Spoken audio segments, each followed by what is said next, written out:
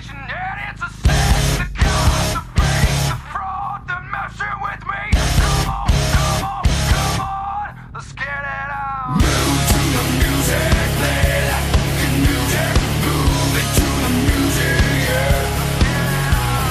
Move to the music, play that fucking music. What is up, everybody? It's Friday. You know what that means. It's another edition of Curveballs and Chair Shots. My name is Brandon Tanguman, sitting electronically more than 6 feet away from me is my lovely and esteemed co-host, Dominic Hobson. Dominic,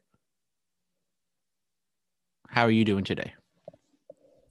Brandon, I am living the freaking dream today. How are you?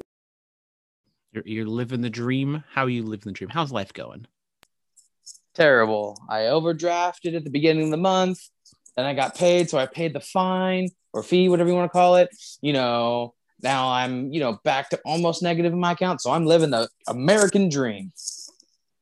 Nice to hear that, Dominic. So we have to start off with some sad news. Once again, we have a passing. This time, it's kind of a tragic, shocking passing. We have Vincent Jackson, longtime San Diego Charger and Tampa Bay Buccaneer wide receiver. He passed away at the age of 38. Kind of a wild story. Still don't exactly know all the details, but he was found dead in his hotel room this week. And kind of the story coming out is he suffered from alcoholism. He's been living in a hotel for a few months now. His family sent out a missing persons report, and I think they found him they found him alive in a hotel, and then come to find out, a few days later, they end up finding him dead in his hotel room. Just a sad story. And the family has come out. They will be donating his brain for CTE research. And we haven't heard a lot of these stories recently, but when they come out, they're just as sad as they used to be. I mean, I guess the only positive you can take away from this is that the family is donating it to CTE. It gets us a little more in depth into all the damages and everything football can cause, but it's still a sad. I'm not too familiar with his career and if he was good. If it's that big of a deal, I take it he was pretty good, and you're probably going to shit on me for not knowing it, but come on, it's like when I saw his name, it didn't first register, it's not Peyton Manning passed away, but then when I looked into it, I was like, oh yeah, I remember him. Mostly I remember more with the Chargers than the Buccaneers, but he was a pretty good wide receiver.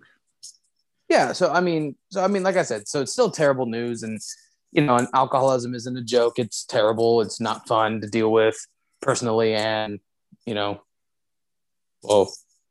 personally, because I'm not an alcoholic. It's okay, Dominic. If we need to schedule your intervention, we can do that. You can try, but it won't fucking stop me. But terrible news. But like I said, great thing is they're donating his brain, and we can get a little more in depth on, what actually happened to the body. Now let's just take a hard right turn and let's get into the world of professional baseball. We have some breaded up chicken titties.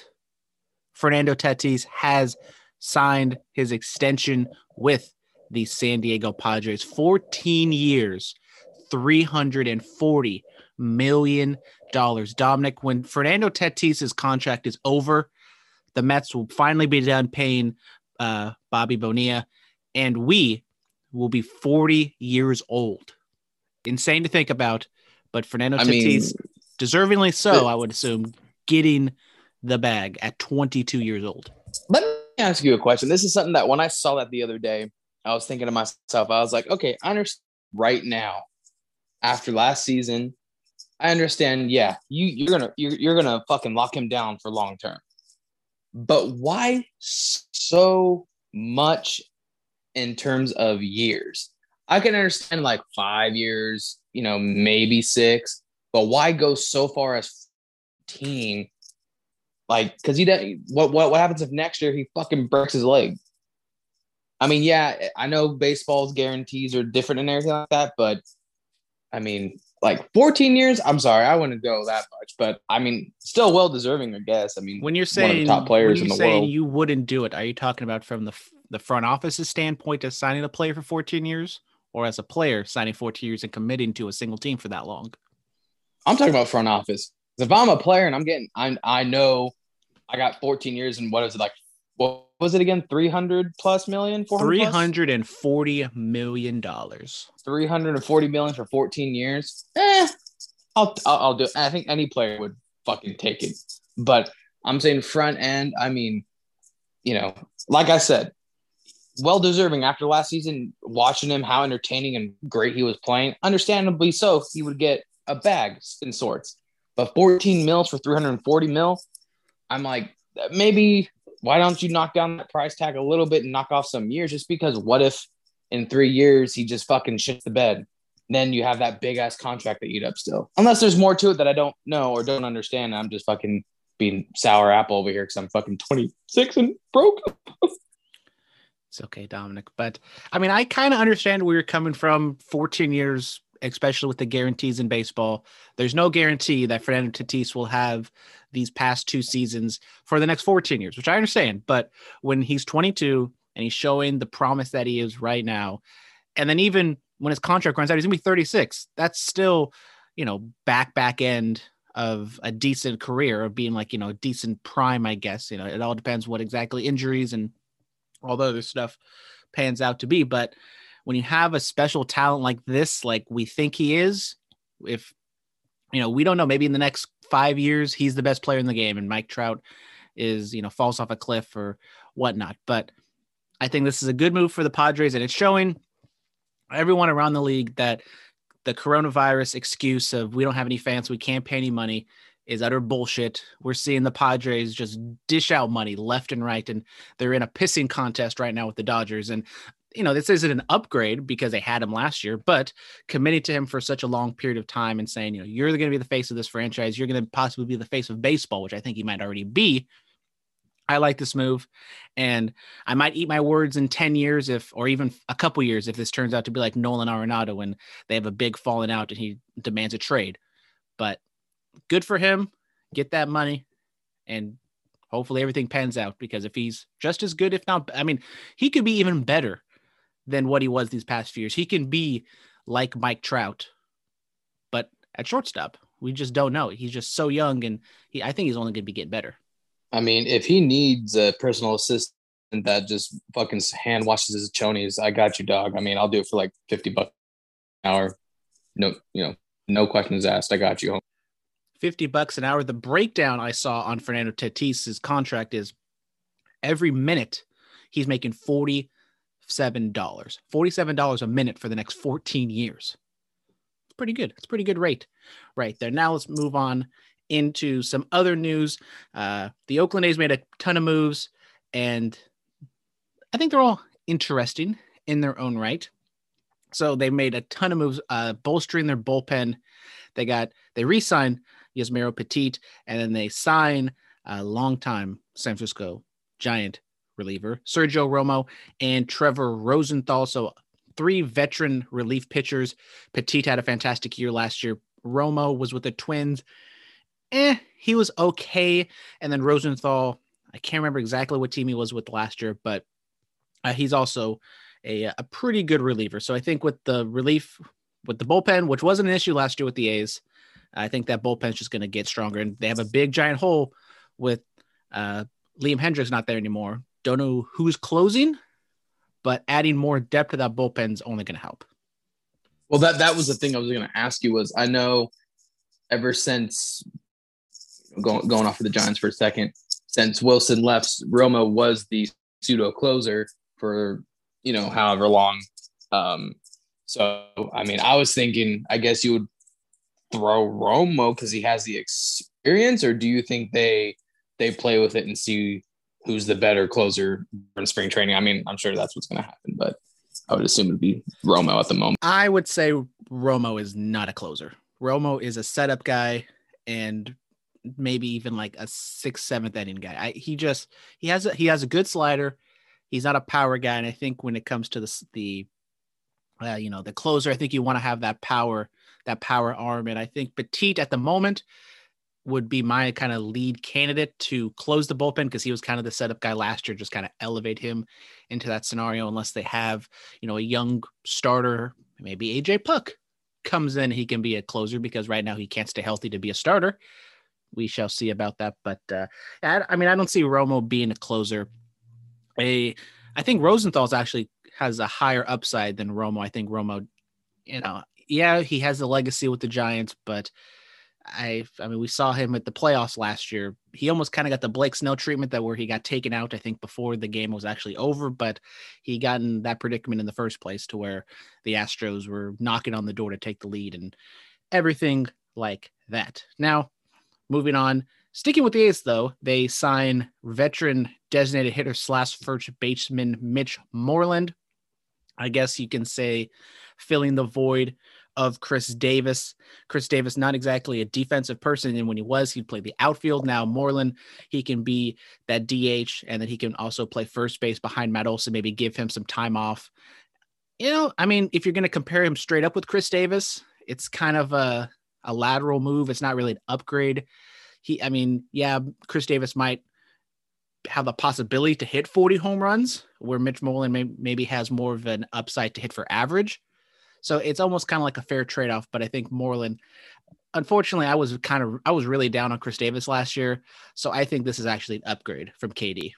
I was literally going to say the same thing, that anything that is remotely close to KD is going to be a total upgrade, just because and I don't really want to speak ill of Chris Davis, because for prior years, he was playing, he played good enough to get that extension, but last year he couldn't do anything. It was very irritating that you get in that situation where you're like, okay, all you need is a fucking base hit, and you can't even get a fucking base hit. So, I think Moreland will be, lot better than what KD could provide.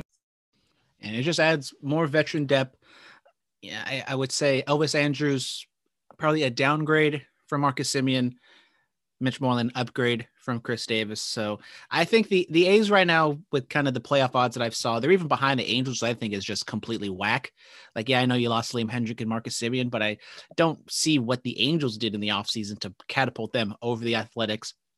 I know I'm being a homer right now, but I still have faith that the A's can make a wild card run. And with the Astros losing George Springer, we don't know how big of an issue that'll be, because Jose Altuve and Carlos Correa.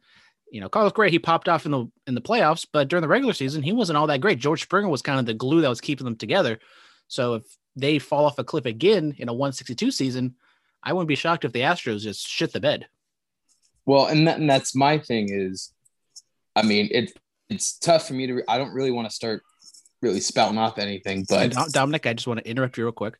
I just want to say thank you for the Christmas present, because I completely blanked on Carlos Correa's name, so that I had to turn to the wall where I have his plaque hanging up on my room. And so I had to look, and I could see Carlos Correa. So thank you very much. Your present worked out. Well, I wore your present a couple days ago, but it was choking me, so I had to take it off. You don't have to put the chin strap on it. Well, yeah, I do. That's how I could throw up the horns and be like, Chelsea, whatever. Anyways. I'm still waiting for you to take a photo and tag her in it, because every time I see, someone tagged, she'll retweet it or put it on her story. Come on, Dominic. Yeah, but I'm fat and ugly, Brandon. I don't want to disappoint her. It's okay. Just be like, shout out like Oakland or the Bay Area, and she'll like give even more love. Ooh, we're deep in the podcast. The studio audience won't hear this.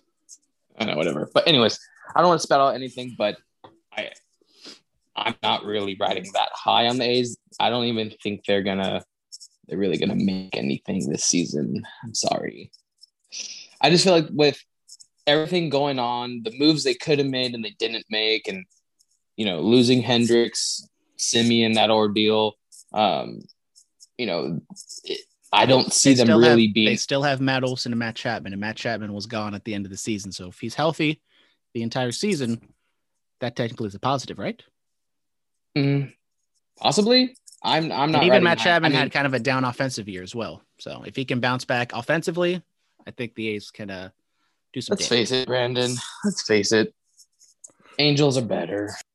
No, they're not. I'll concede with the Astros.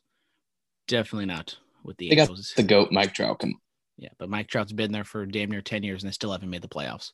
But anyways, we got some other kind of minor signings that happened during the week. Justin Turner has re-signed with the Los Angeles Dodgers. Good move keeping him in the blue and white. No one ever says that. But anyways, we didn't really hear any rumblings of him going anywhere else. Solid move and lateral moves. That's because, no one wanted somebody who tested positive with COVID then on the field and celebrate with their teammates like a fucking idiot. That's why. There you go. Dominic doesn't forget. Then Jake Arrieta, he has, I guess, re-signed with the Chicago Cubs. Wait, hang on. By the way, I'm sorry to interrupt, but speaking of COVID, I had a fucking customer come into my store, talk to me for 45 minutes, and then go to the register and tells my cashier, I really want a candy bar, but I can't taste anything. I have COVID. You believe this motherfucker? She told me that because she started wiping her shit down hella quickly. And I'm like, what are you doing? That customer you're talking to has COVID. I'm like, fuck. So I went out and I sanitized my hand, my phone, my fucking, I got a new mask and everything. I freaked the fuck out. So, if I die, his name's Chris. He owns a property in downtown Oakland, 500,000 square feet. Murder him. I cannot co-sign on that last action, but yeah, that's not a good look unless he was making a joke of it, which not a good look as well. So as I was saying, Jake Arrieta, he has quote unquote re-signed with the Chicago Cubs. He spent a year or two with the Phillies. Now he's back with the Cubs. We talked about the Cubs over this offseason. We're not exactly high on their outlook. Chris Bryant's still with the team, so I guess that's a positive, but maybe not for long.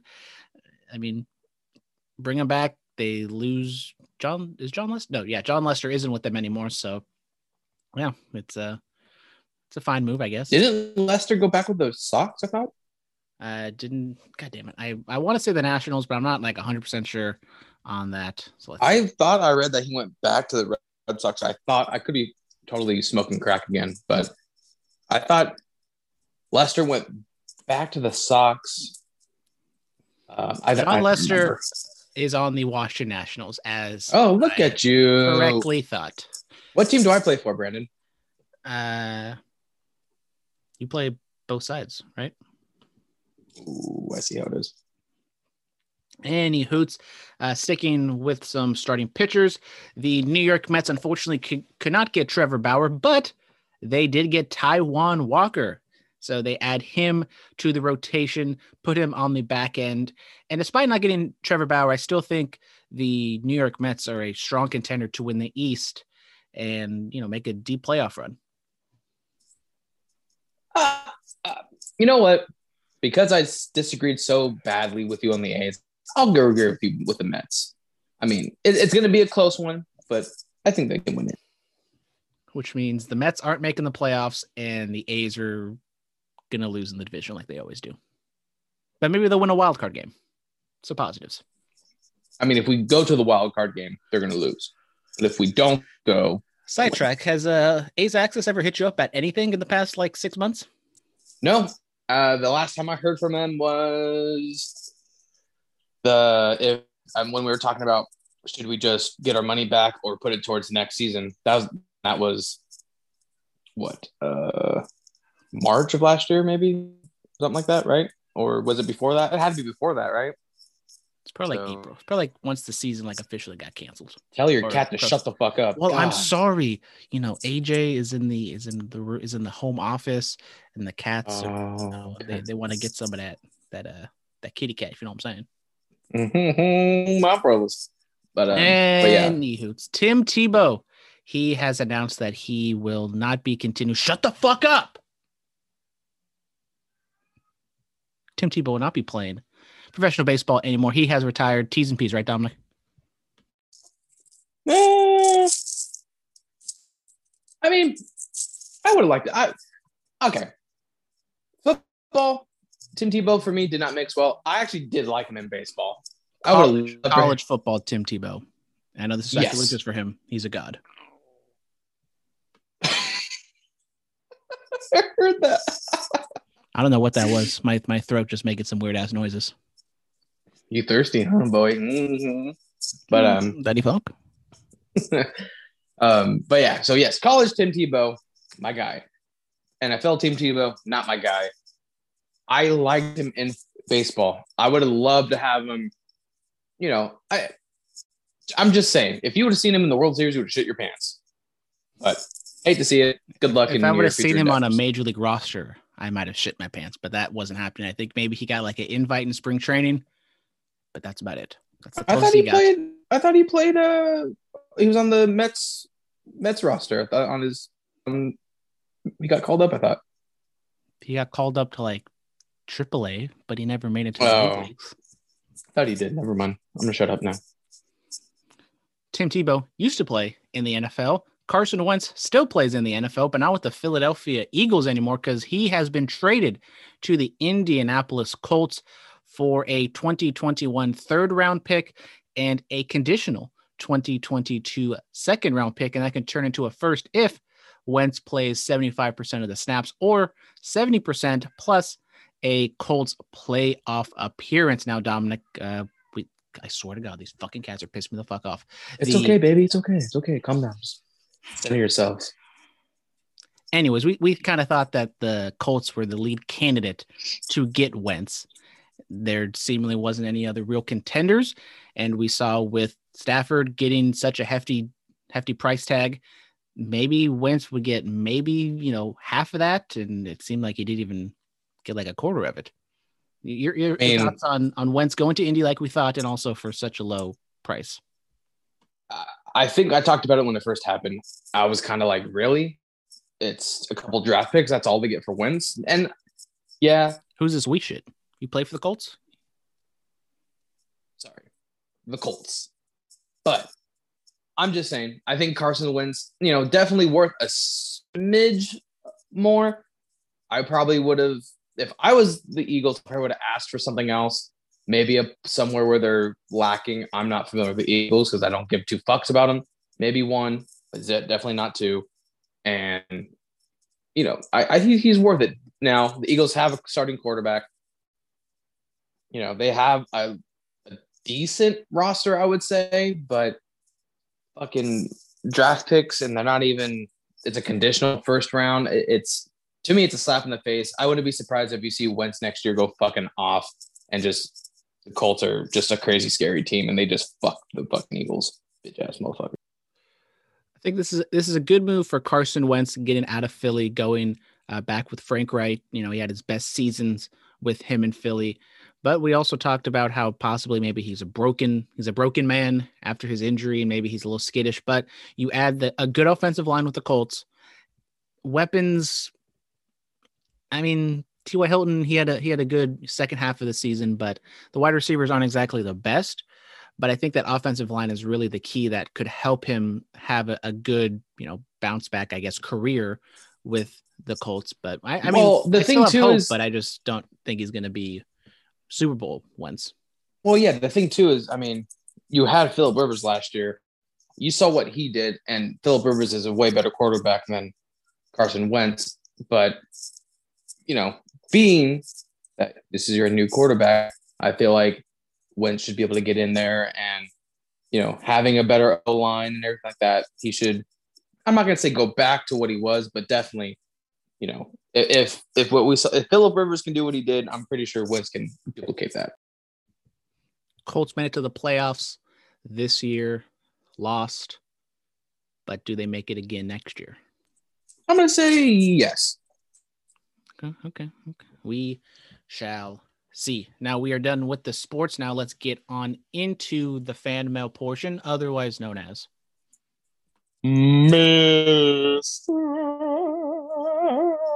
X's questions of the week. Bum. No friends because I accidentally didn't post the Instagram questions until later. Normally I'm up at midnight and I post it then, but didn't do it this time.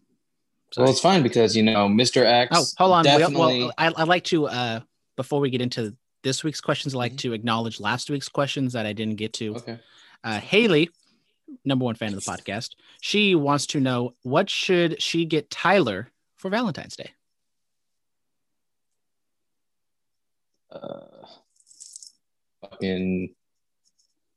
Fucking smack to the face and a kick to the balls.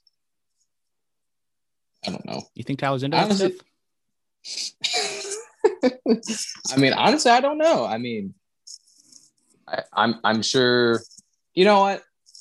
If I was in her shoe, okay. If we were to role reversal here, and this was Mary asking you and Tyler what to get Studio me. audience. Sorry. I'm pretty sure you guys would get that some bitch nothing for missing your anniversary. Now he didn't miss an anniversary. He actually got her a couple things. Can't remember, but so I would say nothing would be my guess, or slap to the face and kick in the balls. Whatever floats your boat. There you go. From the Love Doctor, Dominic Hobson. Yeah. Now, ladies, if there's any other ladies out there listening, Brandon. Well, Valentine's Day is past, but Brandon is always in the mood for a Valentine. So if you're Valentine's Day never stops. Exactly for this bachelor over here. So make your way. Put me on the Bachelor. Watch out, Matt. Ooh, boy, I would watch the show for you. I'll vote for you or whatever. I don't know.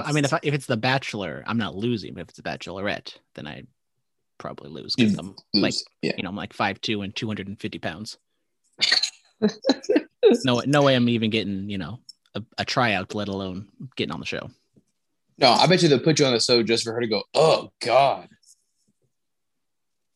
I just have to show up full gimmick and just making an ass out of myself. Yeah. You start fucking chugging beers and then fucking maybe she'll jumping feel off the sorry for fucking myself. furniture. Yeah. Yeah. Then you get the first rows and then you think you have a chance. And then next thing you know, she just fucking get the fuck up, fat ass. And then I start bawling, be like, oh my God, I thought we had something. Mm-hmm. I just and then you stalk her on Facebook and Instagram, and then my heart out to her. Then she just kicked me to the curb. How could you do that? Talk about your childhood trauma. Yes. Mm-hmm. Anyways, Dominic, what did Mr. X send us? A very frozen hello to you from my neck of the woods to yours. Damn, we're doing just fine right now. It's 55 degrees. A little hazy, had a little bit of sprinkles, but we've been having some good weather here, unlike the rest of the country. Yeah. I mean, sucks for you guys. Not for you, Mr. X. I feel for you, brother. Oh, and I don't know if you saw this, but did you see that the Good Brothers were wearing his t-shirt design? I did see that. Shout out Mr. X. I know he's been in collab with, some New Japan stuff and the Good Brothers. Fuck yeah. I saw that shit and I was like, that's fucking legit. I'm fucking hella juice for him. So shout out to you, Mr. X. That's some good shit. So his first question, and it's he has a Homer question, as you would say, Brandon. And do you guess what it is? I haven't seen The Simpsons in a while, so I'm sorry. Okay. Is Sean Doolittle a good pickup for the Reds in the possible closer role? Well, we know Sean Doolittle. He had World Series Sean Doolittle, I think he was good. Now, last season, kind of the Nationals as a whole, especially the pitching side of things. Juan Soto was really the only bright spot in that entire season. But I think as a closer, maybe not, but I think as kind of an anchor veteran setup guy, I still think he has, he has some good innings left in him. His heyday with the A's, he was a power pitcher. Now maybe his power has fallen off a tad bit. Maybe he can be a little more precise with his pitching. So he's a good pickup. I think the Reds, got a good pitcher in Sean Doolittle. Now, is he going to be a Aroldis Chapman for back in the day? Absolutely not. Nope, definitely not. He's a solid pickup, but maybe not a game changer. No, I got you. I agree. Let's see. Sticking to baseball, and we covered it already. And he's also a fun follow on Twitter and Instagram and stuff. Well, I don't think he has an Instagram, but fun follow on Twitter if you haven't done so already. Is Mr. Tatis worth $340 million, especially over 14 years? I think we covered it. I do think he's worth it, but I don't see why you'd want to sign someone to that long and lucrative a deal. But, like you said, 14 years, he's 36, he still can play. So, whatever. What do I know? It's a risk, but if it pans out, to 90% of what you think could happen, I think it's still worth it. And if you get a World Series win in that 14 years, it's definitely worth it. Yeah, I would assume he'll win a few MVPs, at least a World Series appearance, depending on what the Dodgers are doing. The thing is with the Padres is They just have the Dodgers. And I know there's wild cards and stuff, but they play them so much that by the time you get to playoffs, they probably know all the tricks that you have. Don't worry about those Giants, man. Oof, they're doing a lot. Yeah, Dominic, how are the Giants doing? I don't know. Don't pay attention to them. Okay. Oh. It's funny though. As soon as the Giants make a comeback, Dominic is going to hop off the A's bandwagon. He's going to join Giants Access. No, because that shit would be way more expensive than the A's. So I told you, Brandon, I have given up the Giants ties. Yeah, I still can flirt. I can be a little slut and flirt with the Giants, but my heart is with the Oakland Athletics now. Okay, we've been through this. Okay, I was a recovering Giants fan, and now I'm full-fledged recovered. I'm not going to relapse. I can flirt. I can be enticed to sniff the garlic fries or something like that, but I'm never going back. Okay. Okay, I'll hold you to that. Okay. Sticky now. Baseball's done. We're gonna go to some of the dribble, shoot, dunk, alley-oop, NBA basketball stuff. What kind of a crowd response can we expect at this year's NBA All-Star Game and other festivities over that weekend? Brandon, what do you think is gonna happen? Well, I don't know exactly what'll happen. I believe it's in Atlanta, correct? So there will be some fan interaction. I didn't put down the All-Stars, but since Mr. X brought it up, I guess I will announce them here. So we have on the West Coast, LeBron James is the captain, 17-time All-Star, surrounded by Stephen Curry, Luka Doncic, Nikola Jokic, and Kawhi Leonard. Then on the East Coast, we have 11-time All-Star captain Kevin Durant, surrounded by Giannis Antetokounmpo, Bradley Beal. Shout out Bradley Beal, who's been balling this year. Joel Embiid and Kyrie Irving. So those are your starters. And then I believe in what day will they have? On Thursday, March 4th, they'll have the draft. Okay. Well, I'm just giving the people the information they need. Okay. Okay, cool, man. Jeez, calm down. Shit. Anyways, you didn't really cover the festivities, but festivity-wise, I mean, I thought I might have heard or saw something online that they're trying to do shit like during halftime, like the 3-point competition or dunk contest or something like that, which I thought was really stupid. But, And I thought they weren't going to do anything. I thought they were just going to have the game, and that's pretty much it. Not even like a Future Stars game. Just have the All-Star game, get in, get out. Yeah, because I guess the slam dunk competition really goes off of the crowd's, response. Granted, I know it's judges are judging it, but I guess you do need a crowd for that 3-point competition. Who gives a fuck about it? Let's see. Okay, that's it for sports. Now we got some wrestling stuff. And Brandon, no tears. Okay, swear to God. Is this just plain old heel Adam Cole doing what he does best, or does he have some other ulterior motive? Am I saying that right? Ulterior? Yeah. You said ulterior. Ulteriative? Ulterior? Ulterior, sorry. Sorry, I'm this many years old.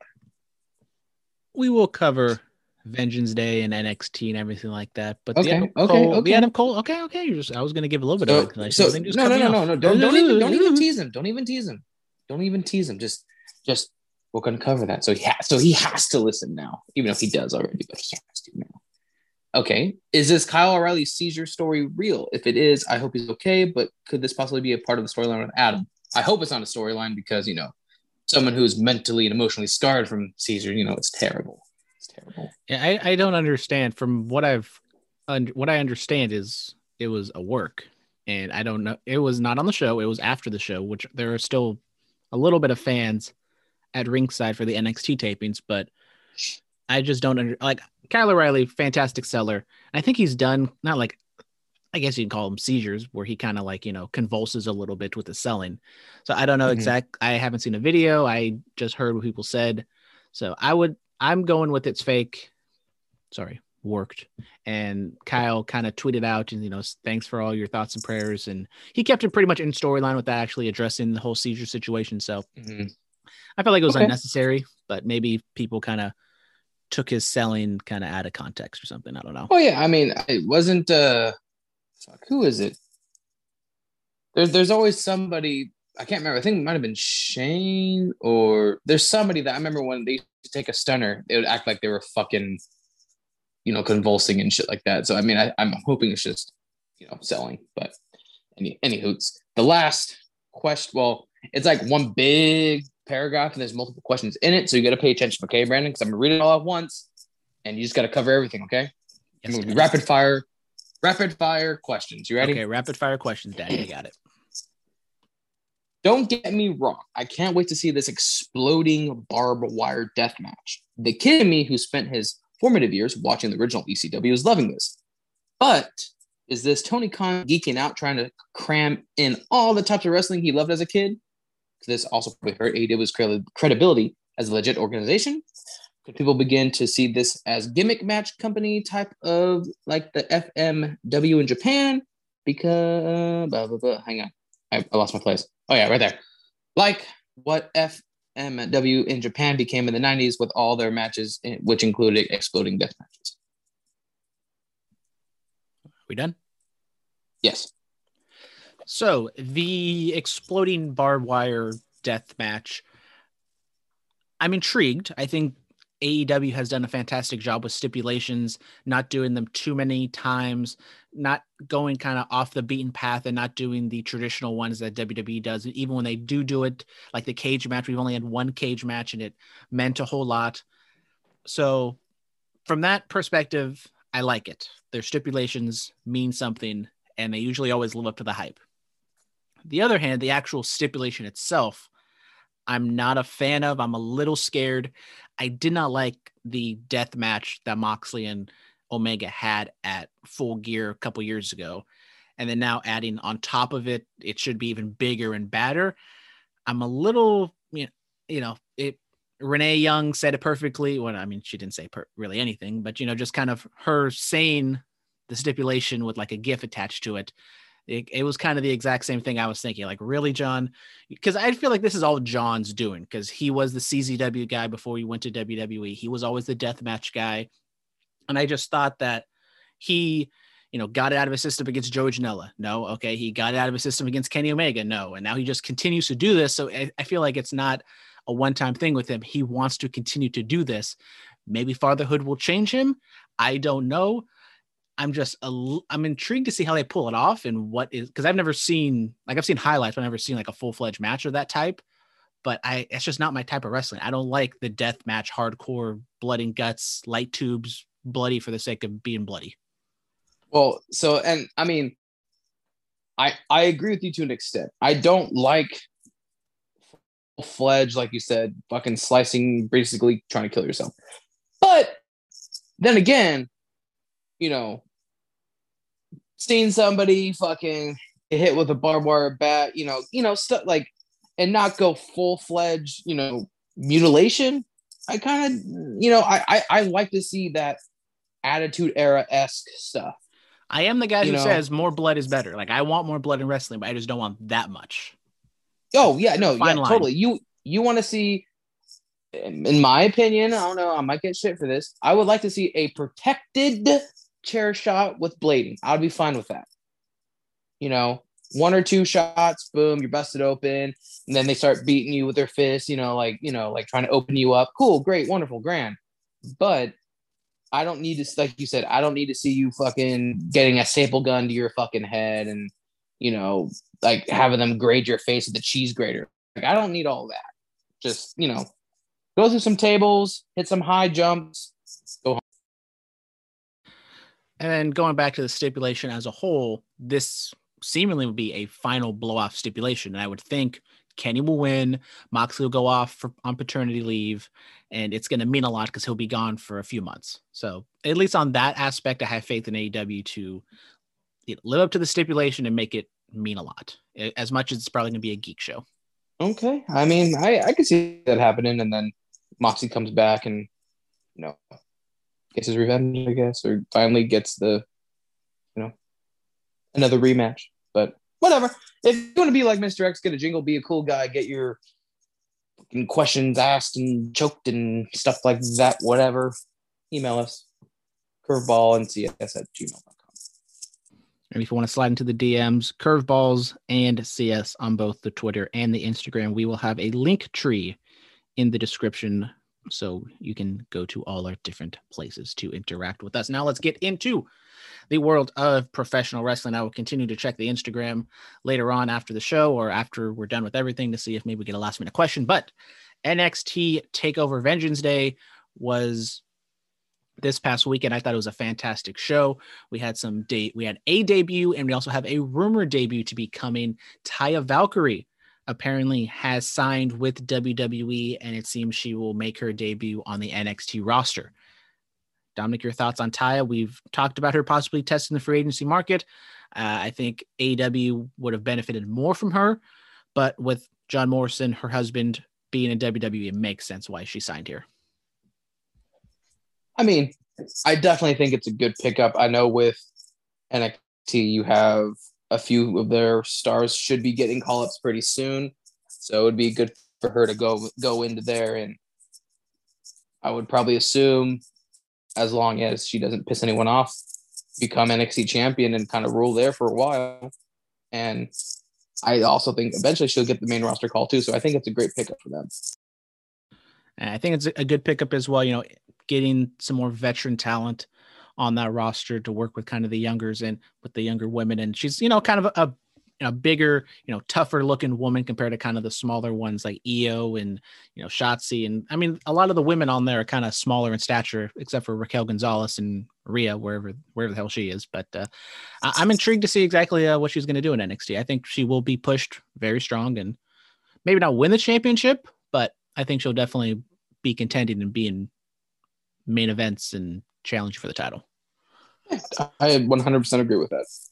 Now let's get on to Vengeance Day proper, Dominic. We don't have to go over the entire show. I thought it was an absolutely fantastic card. I would say the best pandemic takeover ever.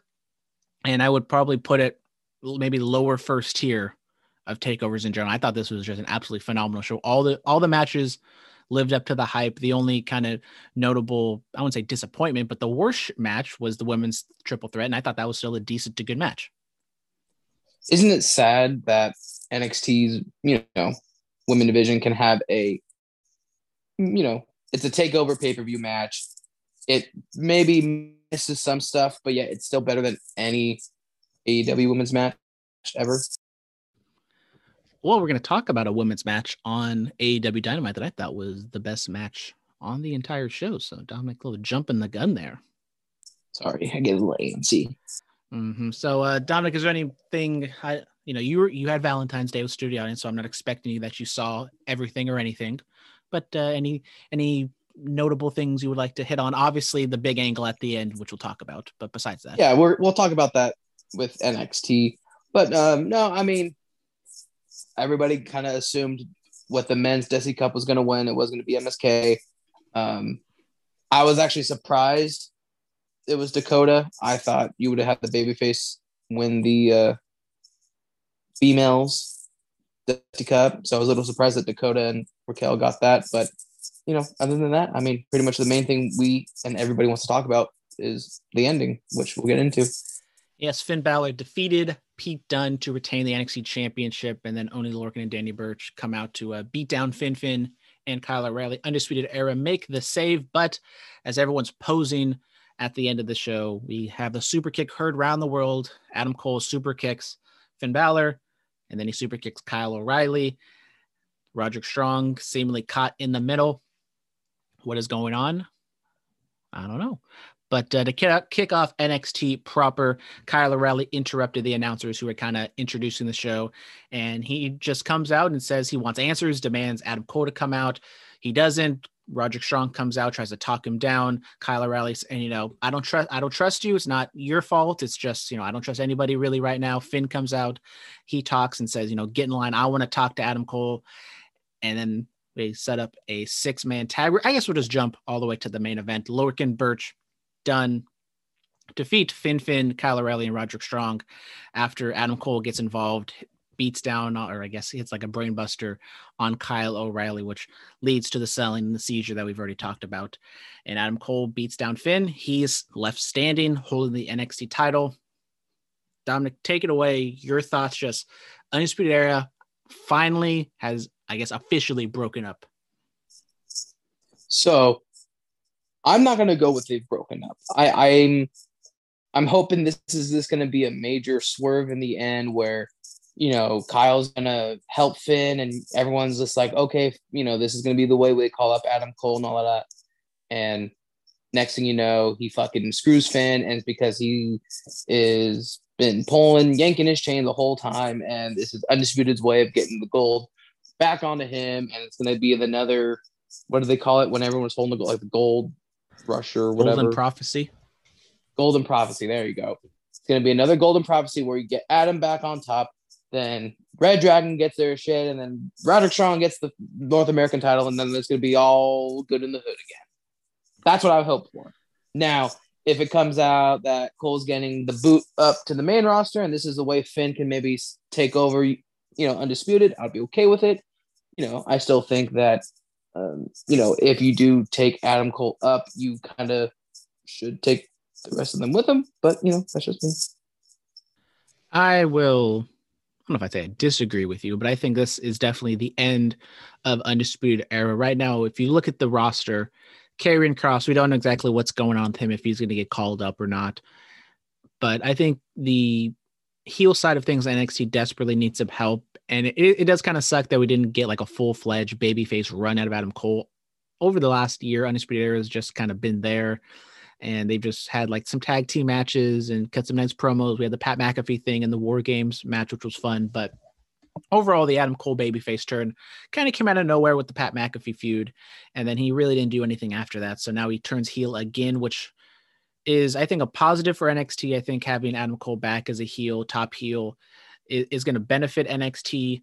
And then Kyle O'Reilly kind of come out of this, I think, as a strong singles babyface is also a good positive. And I'm intrigued to see where they go. Obviously, Adam Cole kind of shooting to the top right now with hoping for the NXT title. I don't know what that means. If we're going to get Adam Cole and Kyle O'Reilly, do we get a tag team match with Undisputed Era at WrestleMania TakeOver? Pete Dunne did pin Finn Balor, so that kind of keeps him in the hunt as well. So it's a very, convoluted top, title mix. We haven't heard a promo from Adam Cole, which I enjoyed. I think keeping Adam Cole silent, having him not talk until probably next week makes a lot of sense. Just kind of keep that little hook out there to hear why Adam, why. I you just said it, and I kind of just think of it. I really don't like the why insert name why thing. I liked it with Eddie ever since everybody else after Eddie can't fucking stand it. Well, just like you don't like the what chant. I'm not saying you promote it as that. I'm just kind of saying it as a cliche. I know, but just like you don't like the what chant, I don't like it when people do that shit. And what if I do recall, we don't do the podcast with video on, but I did see someone was wearing a specific shirt that I told them not to get. Yeah, and I got it just for you. That would be the what shirt. What? You just triggered me, Dominic. All right, going back to NXT. Well, I mean, I guess we talked about the whole Kyle O'Reilly, Adam Cole thing, just kind of throwing it out there. Pat McAfee, he returned to NXT. He was in his private jet, cut a promo, just kind of, sing song and, doing a victory lap saying that I told y'all that Adam Cole was a scumbag. I was right. Everyone's saying Pat McAfee's fired from NXT, but yet here he is kind of inserting himself. Doesn't mean he's going to be returning anytime soon. But they didn't have to do this, and they did. So what do you think about Pat McAfee kind of in the NXT universe still? I mean, I knew he was still in there. I knew because of Super Bowl he had a ton of shit to do. So I expected him to be there. And plus, with all the publicity he brought, I mean, people tuned into NXT just to see if he could actually do it, and they did. So I'm happy that he's pseudo back. When he actually full-fledged comes back, it's going to be fun to see. Pat McAfee is definitely a heel. Adam Cole, definitely a heel. Where do you think Pat McAfee will be next? Does he continue with the Adam Cole thing? I don't think he's going to turn babyface by any means. Does he just kind of stay on the outskirts supporting his boys? Like, where do you think Pat McAfee comes back in this? That's a good question. Kyle O'Reilly? I don't know. Why would you? I mean, I feel like if you're gonna have him wrestle someone, it needs to be. And no offense to Kyle, Kyle's a fucking phenomenal wrestler. I don't think Kyle would have the mindset to be able to kind of carry that. I mean, not that Pat needs a lot of carrying, but Adam Cole was the best option at that moment. Now, where does he do now? I think he's kind of just outside looking in, because if you bring Adam Cole back into it, I think you're gonna have a babyface McAfee and the heel Cole, and then you're gonna have the Adam Cole people. It's gonna be that 50-50 shit. So you got to be careful. I think he says something outside from that. If it's Pat McAfee against Adam Cole, even with the limited amount of fans there, people are going to cheer for Adam Cole, and you're going to have to do a lot of work to turn Pat McAfee babyface. I enjoy him, but if push came to shove, I probably would just cheer for Adam Cole because, I'm a stupid internet wrestling fan like that. Getting into NXT, the opening match was Ember Moon and Shotzi taking on Indy Hartwell and Candice LeRae. During Vengeance Day, Dexter Lumis not attacked, but abducted Austin Theory, and the way was sending out the missing posters asking for Austin Theory's return, and Austin Theory did return, but distraction finish. Indy gets rolled up and loses. So love the distraction finish, Dominic.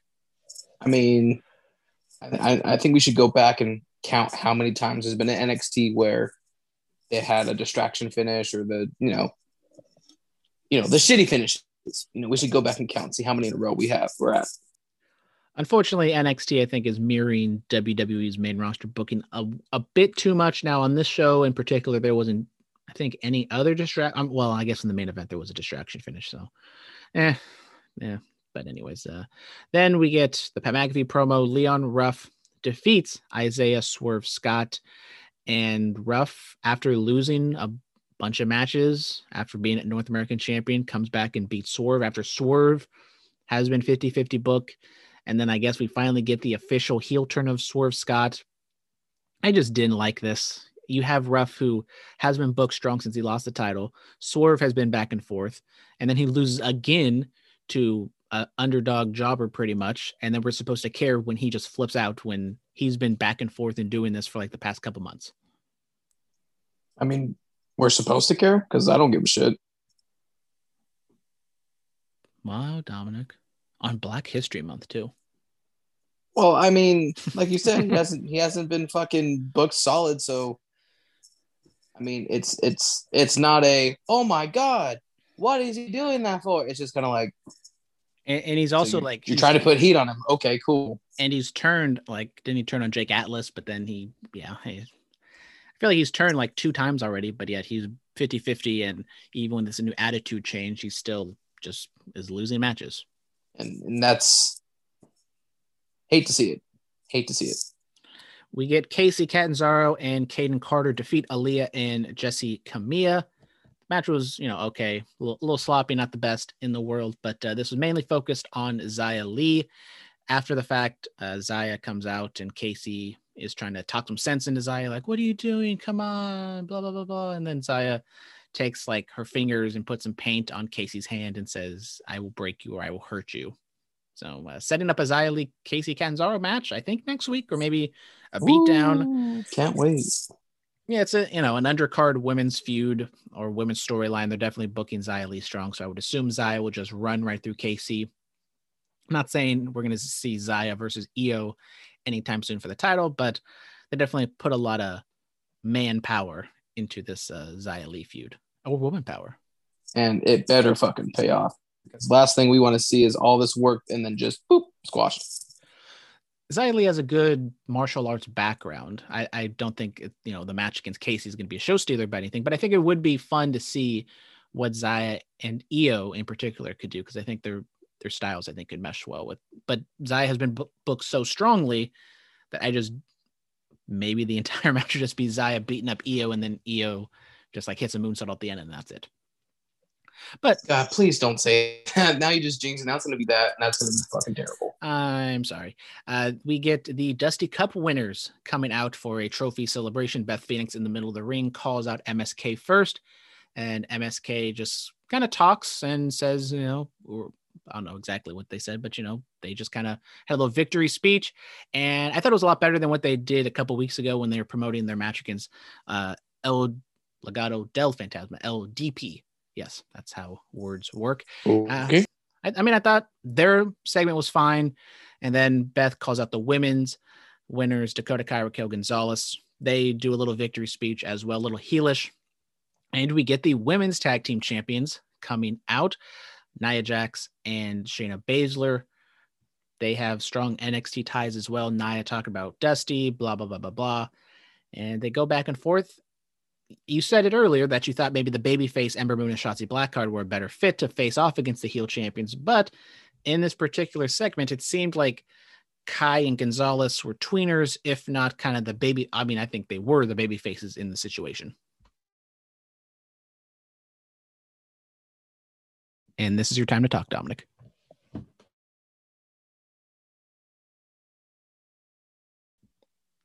You see the little button down in the corner. It says mute. You push that so you unmute. Or Dominic just fell asleep. No, I fucking dropped my phone and couldn't plug my shit.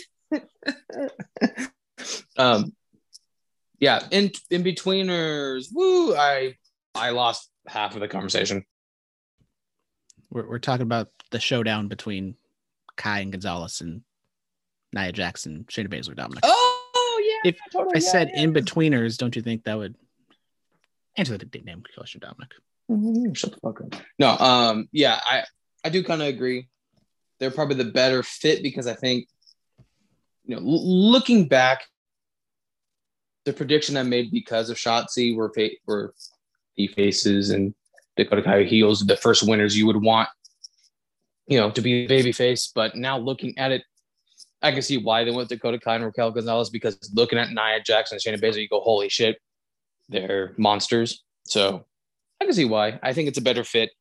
But as much as I loved the original, I'm tired of the my whole shit. They said it. I'm done with that. Yeah, I mean, I think Lana and Naomi did a thing on Raw about it, and now Raquel Gonzalez did a thing about it on NXT. That's just kind of what WWE does. They get a viral thing, something that gains a little traction, and then they just overuse it, and they make it uncool. So there you go. Moving on, Kushida defeats Tyler Rust. Kushida and Johnny Gargano had an absolutely banger of a match at TakeOver. I thought best match of the show. Kushida continuing to be built strong, beating Tyler Rust, Malcolm Bivens, Lone Client. Don't know what happened to their tag team that he had, but match was fine. Tyler Rust continuing to get a push, but yet he just always loses. So, that's fine. I mean, there's always a positive you can take out of always losing. And that is when you lose, you learn what not to do for the next match. So keep on getting your ass beat up. Hashtag analysis. On NXT Vengeance Day, on the pre-show, we had the debut of L.A. Knight, otherwise known as Eli Drake. He had another promo. He was, I guess the camera showed up to his front door and he cut a promo there, just kind of further establishing himself. Dominic, your thoughts on Eli Drake debuting with NXT? What do you think his upside is, and how stupid is the name LA Knight? Thank you. Because I was going to say, do we really have to call him Mr. Can we just call him Mr. Knight? We're going to call LA Knight. Like, how the fuck do you get the name LA Knight? Well, they want to keep the iteration, but I feel like you could have. I know it has to be like a specific, whatever cadence to it, but I don't know if you couldn't be like Eli Blake, but then that's too similar to Drake. And yeah, it's just, and whatever. And you couldn't just call him like Drake. But you already have Drake Maverick. You can't have two Drakes. And then you have Drake Wirtz or Jake Younger, whatever his name is in NXT, the referee. Too many Drakes. Call him Eli. And then we got Drizzy. Drizzy's going to show up to NXT soon, right? Oh, fuck me. I don't know. I really can't stand the name Eli Knight. I can understand why. Dominic, you know who Drizzy is? I mean, sorry, LA Knight. Yeah, fucking Drake. Okay, just want to make sure. Just want to make sure that didn't go over your head. But I know you're hip with the kids. God's plan. Look at you. Whatever. Left foot up, right foot slide. But no, I understand. I just don't. I don't like the name. I really hope he.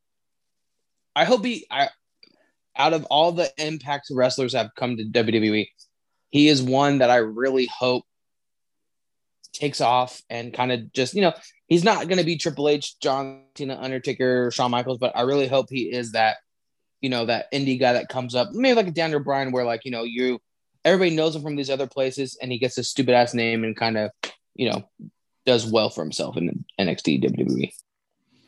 Eli Drake, fantastic talker. Wrestling isn't exactly his strong suit. I don't see him being in the main event scene, maybe like a TV main event every now and then, but I feel like he's going to be more of a mid card guy, just kind of like what Cameron Grimes is, but just a different character. Well, I like him up for Cameron Grimes, and he is a former Impact champion. Can't take that away from him. So we'll have to wait and see. I think I see big things for Mr. Knight. Then finally, we had the singles debut of Zoe Stark. She had a squash match. She has a good look. She's, very impressive. And I thought it was a good squash match, a good debut for her, and excited to see what she can do in the future. Relations to Tony Stark? Possibly. Okay. I can see it. Yeah. I thought it wasn't bad. Once again, another person I can see having a bright future if booked right. Then let's get on to the AEW Dynamite recap. We had Hangman Adam Page and Matt Hardy defeat TH2. Now, sorry, Mr. X, you have the eagle eye, and me and Dominic are absolutely idiots. Well, at least I'm an idiot because I have a feeling Dominic didn't even see Dynamite last week. But Hangman did switch out the contract. I don't know how I missed it, but I'll take the L. He did swap him out. Hardy and Hangman get the win, and then they have a promo afterwards where Hangman kind of showed him that he bamboozled Hardy, and he showed him the contract, but then Hardy bamboozled Hangman with Isaiah Cassidy in the Jaguar outfit. We get a beatdown. We will have a match at Revolution. Hardy versus Hangman. Winner gets the other person's whatever earnings for the first quarter of 2021. So stupid. It's fucking stupid.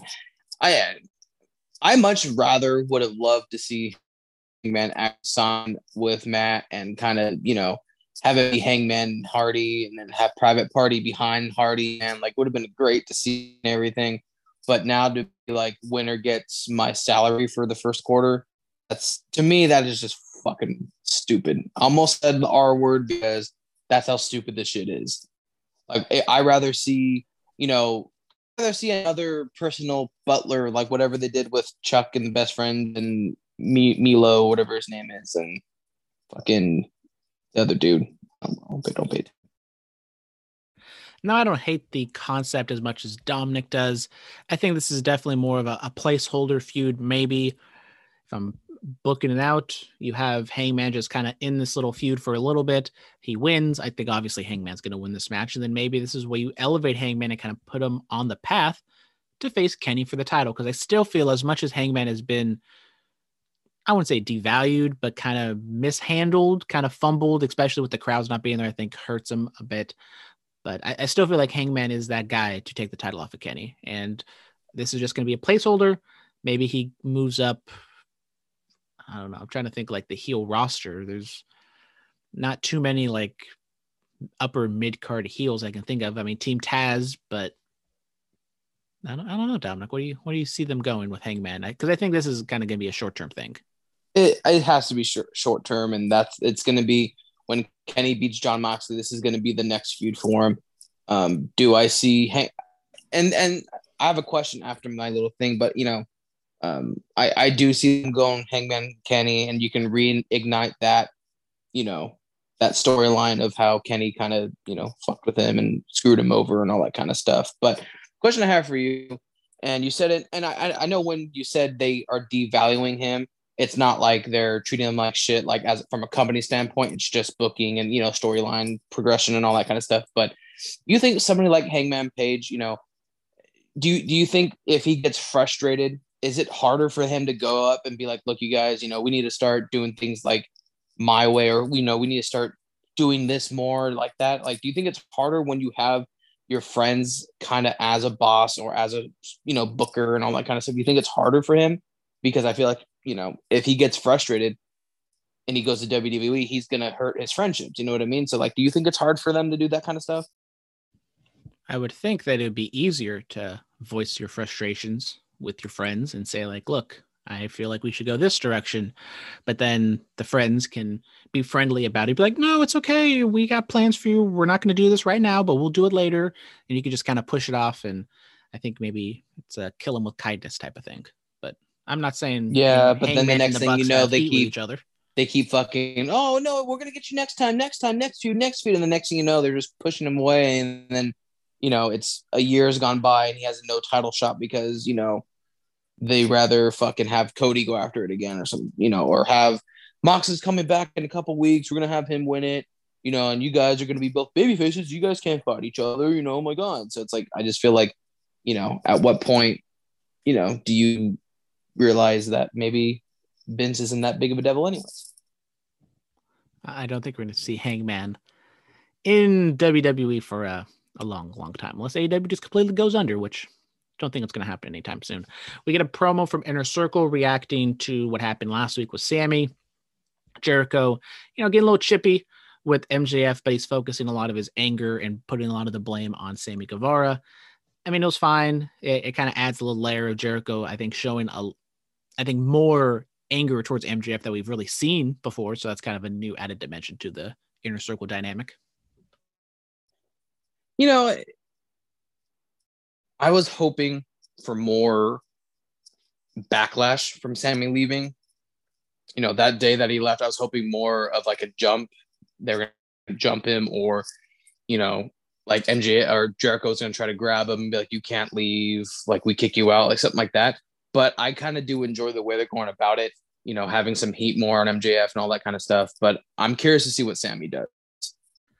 A quick little sidebar, don't have to go too deep into this. Sammy was supposed to be a part of Impact, which I don't know if that's directly correlated to him leaving AEW, but he left due to creative differences. Dominic, what do you react to that news with Sammy?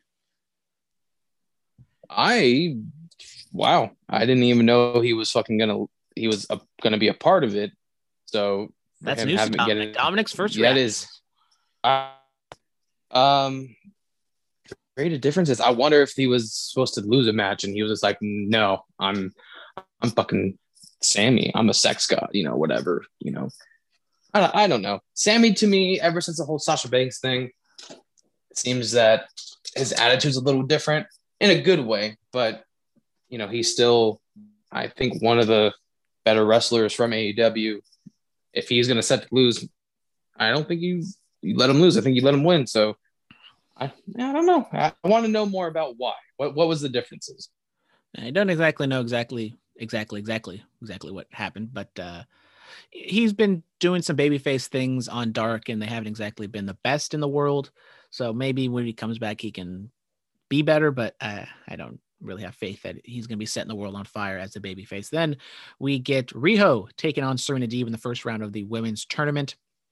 And I absolutely love this match. I thought it was phenomenal. Riho coming back after 11 months away due to the pandemic. She beats Serena Deeb after a really clean set of reversals and roll-up near falls at the end of the match. Love this match. Best match of the show, as I said. Brandon, I didn't see this, and I saw some clips on YouTube and the Instagram and the Facebook. So I'm going to say Riho. Kayfabe. Definitely going to be the winner of this tournament, in my opinion. I don't see who else really. I mean, there are some other. I mean, because isn't it like America versus Japan? Isn't it like something set up like that? There's an American side of the bracket and a Japanese side of the bracket. So I think out of the Japanese, Rio's going to win it. I think she's going to win the whole thing. But, for the American side, I'm not too sure who I have right now. Riho was on the American side of the bracket, Dominic. That's why the match took place on Dynamite. All the Japanese matches are taking place in Japan. Wrong, what the fuck am I doing here? What am I doing on this podcast? I don't know shit. You just figured this out? We're on episode 170, 174, 170 something. Let's see. What exactly number are we on? I'm hurt. I'm fucking hurt. 174. I knew it. Boom. and you don't think it should be a part of it? Fine. Hey, you Maybe brought this up. no, maybe this is No. the last episode. But No, Dominic, this is not the last episode. You're not running away from me. We're finishing this goddamn podcast. Orange Cassidy defeats Luther in a match that happened. well, I'm fucking happy that it happened. Okay, I love Luther. You love Luther? I love Lamp. I like Luther Reigns. Remember that guy from SmackDown back in the day? I love Lamp. What's Lamp? Someone's never seen Anchorman? I have, but I don't. Who's Lamp? You talking about Brick? Anyways, Team Taz comes out and Taz cuts a promo as he normally does, and Sting interrupts, and Sting gets his ass beat. Your boy Sting actually like wrestled a little bit and took a power bomb from Brian Cage, Dominic. Oh, tell me about it. I saw that and immediately was just like, oh, that neck must be hurting. But I still think Sting has a lot left in the tank. I can't wait for Sting and Darby to fuck those butts up, buddy. Dominic can't wait for them to fuck some butts, buddy. Kenny Omega. Bees and bees, boys. Kenny Omega loved the kids. He went to a, I don't know, preschool or elementary, kindergarten, something. I don't know how old kids are. And he read a portion of the Young Bucks book where it just put over how much him and Okada tore down the Tokyo Dome and made a shit ton of money. And then the kids beat up Michael Nakazawa. I do not understand what the point of this thing was. It was stupid. And It was to show that Michael can be beat up by kids. I don't know. He's a pussy. Damn, I'm just feeling himself right now. Then the Young Bucks had a match against Santana and Ortiz. Apparently, they are not the official tag team of the Inner Circle, but they can still get tag title matches. And the Young Bucks get the win. Santana Ortiz had the upper hand, but then Santana Ortiz, I forget. I always get them mixed up. But anyways, we get a roll up for the win, and the Young Bucks retain. Well, I told you that was going to happen. I mean, if the Young Bucks aren't losing until the biggest tag team that is not signed to AEW goes to AEW, Which is I don't know. I don't fucking Sasha know. Banks and Bailey. Sure. I mean, honestly, they could probably beat the fuck out of the Young Bucks. So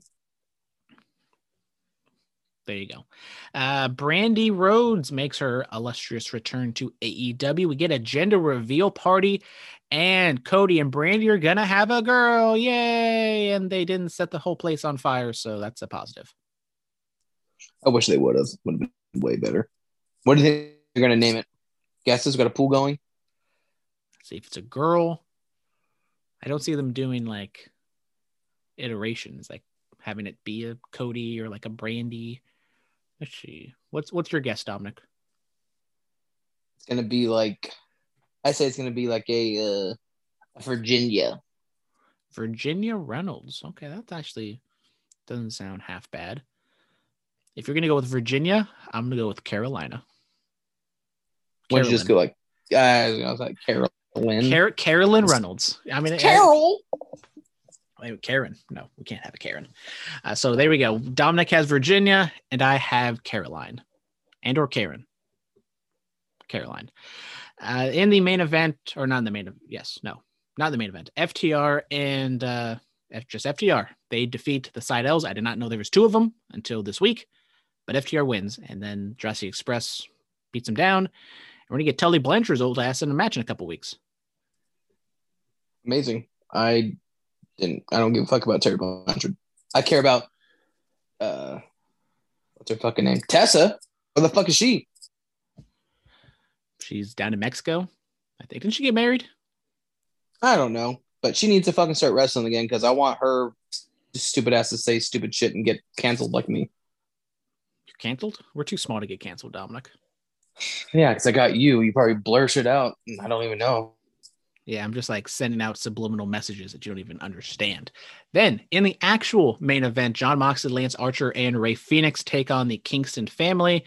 And Mox, Archer, and Phoenix get the dub, as they should. Moxley pins Eddie Kingston. Then this leads to the beatdown at the end with Kenny Omega. And I thought this was, as much as I hated the Kenny Kids segment, I really enjoyed the promo Kenny cut against Jon Moxley. You know, serious. When Kenny's serious, he's good. When he's not, when he's doing DDT things, not so much. But this one, they announced the exploding barbed wire death match. We've already covered it with Mr. X's question. But anything else about the match itself or the stipulation in Revolution? No, maybe how much we kind of like feared the worst, but what do you think actually they're going to do in the match? I think it's just going to be a lot of like table breaking, light bulbs smashing. I never seen a John Moxley death match in CZW, but I can only imagine it's going to be gruesome. So, I mean, I'm going to expect very little just so I can be blown away by what happens. I think they're still going to have, a pretty destructive match. It's going to finish with the exploding part of the exploding barbed wire death match. Then finally, we have a WWE pay-per-view this weekend. I know we don't cover WWE, but when there's a pay-per-view, we will quickly go over it. Am I coming over? COVID. Elimination Chamber is this weekend. Bobby Lashley, the champion of the United States of America, takes on Keith Lee and Riddle in a triple threat match. It's been kind of the butt of the joke on Raw that every week Lashley just puts the hurt lock on Riddle. So does Riddle get some comeuppance, or does Lashley get some comeuppance and Riddle wins? Does Lashley retain, or does Keith Lee, who's kind of stuck in the middle of all this, walks away the champion? I really hope Keith Lee. I want Keith Lee, but I'll take Leo Riddle, just because I feel like Leo Riddle. Lee or Riddle. Oh, I thought like Leo Rush and Matt Riddle like just combined to be. That'd be an interesting little mashup there. Definitely would be interesting. But I want Keith Lee just because I feel like he desperately needs it, honestly. But both Lee and Riddle have been there for so long that it's like you got to give them something. So really hope it's Lee, but I'll take Lee or Riddle. I could see Riddle possibly winning it, but I have more confidence in Lee getting the win here because I don't see the main championships, at least the men's championships, really changing hands until WrestleMania.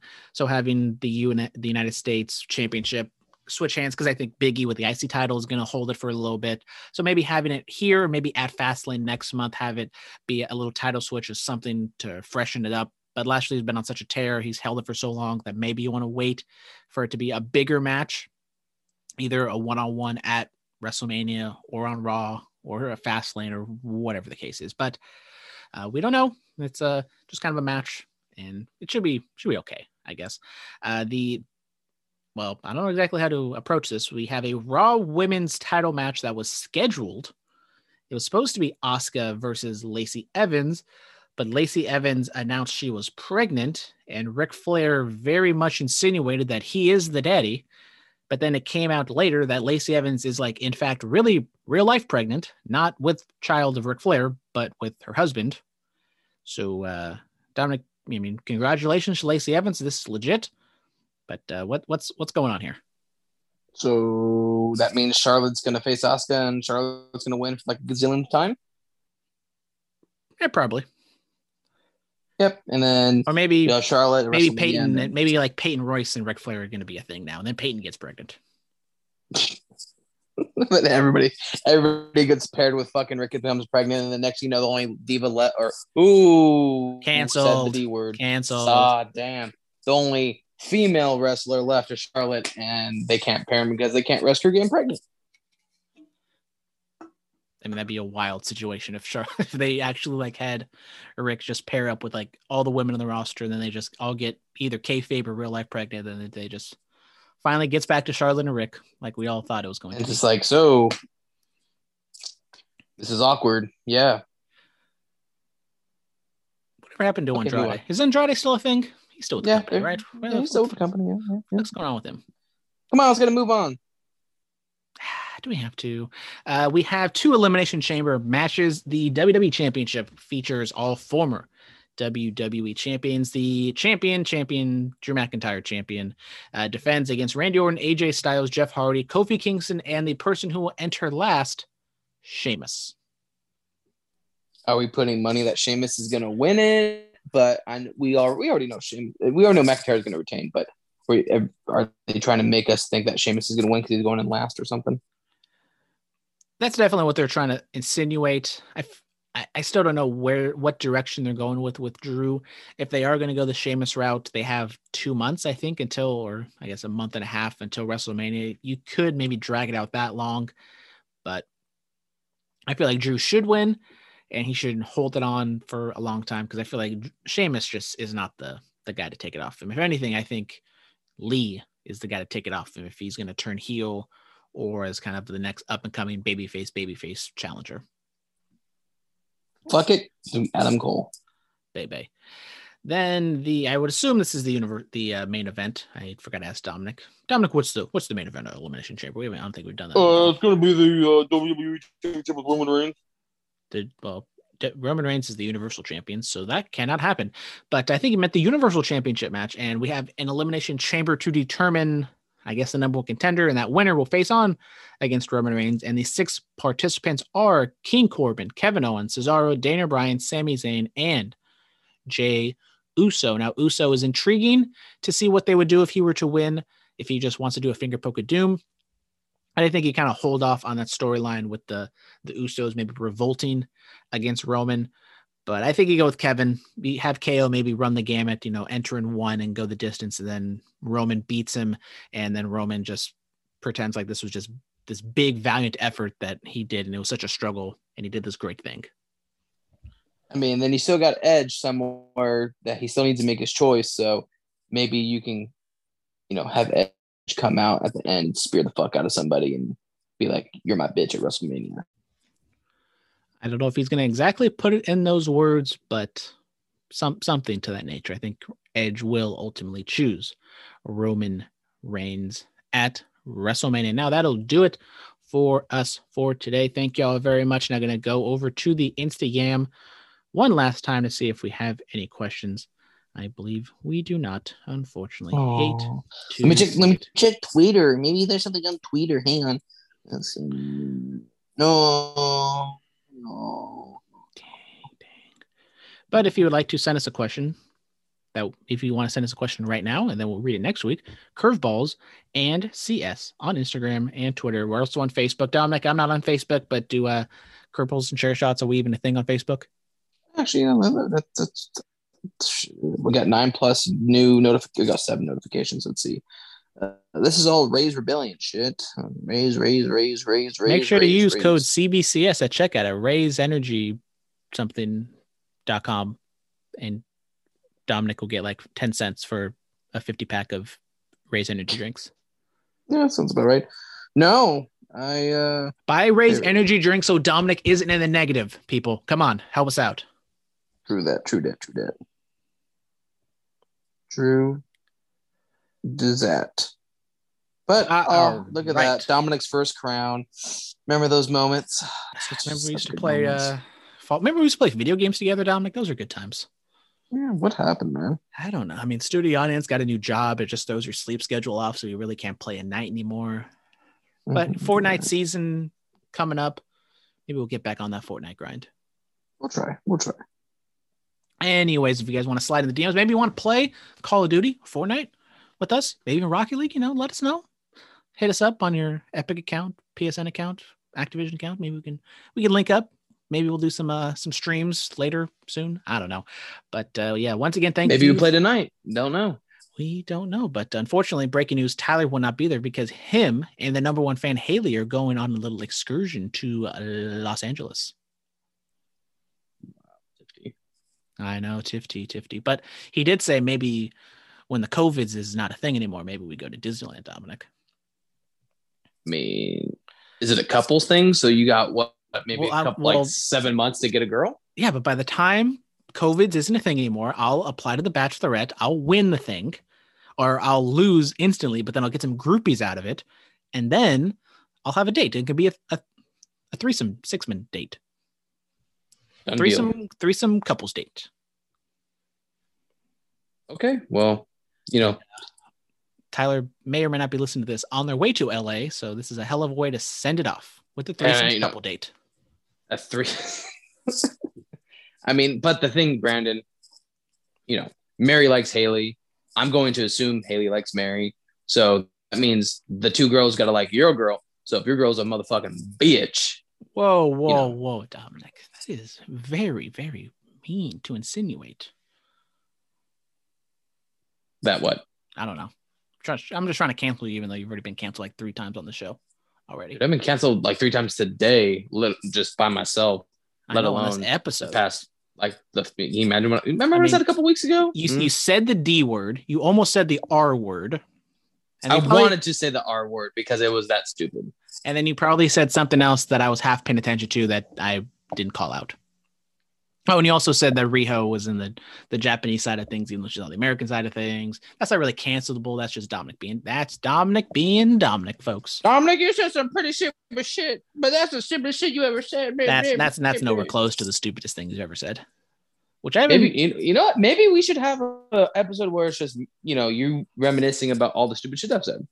Which I would have to remember for us to do that, which I have not. But for like the 10th time. Thank you guys for tuning in for the mascot who has a fresh cut, by the way, looking fresh to death. I'll post it on the Twitter. Little dog, big dog, and the cats and meowing, trying to get some of that kitty cat. My name is Brendan Tangum, and that's been Dominic Hobson. Thank you, Mr. X, for sending those questions. And thank you, Haley, for sending the question last week, even though we didn't respond. I'm sorry. Have fun in LA, and goodbye and good night. Bye-bang.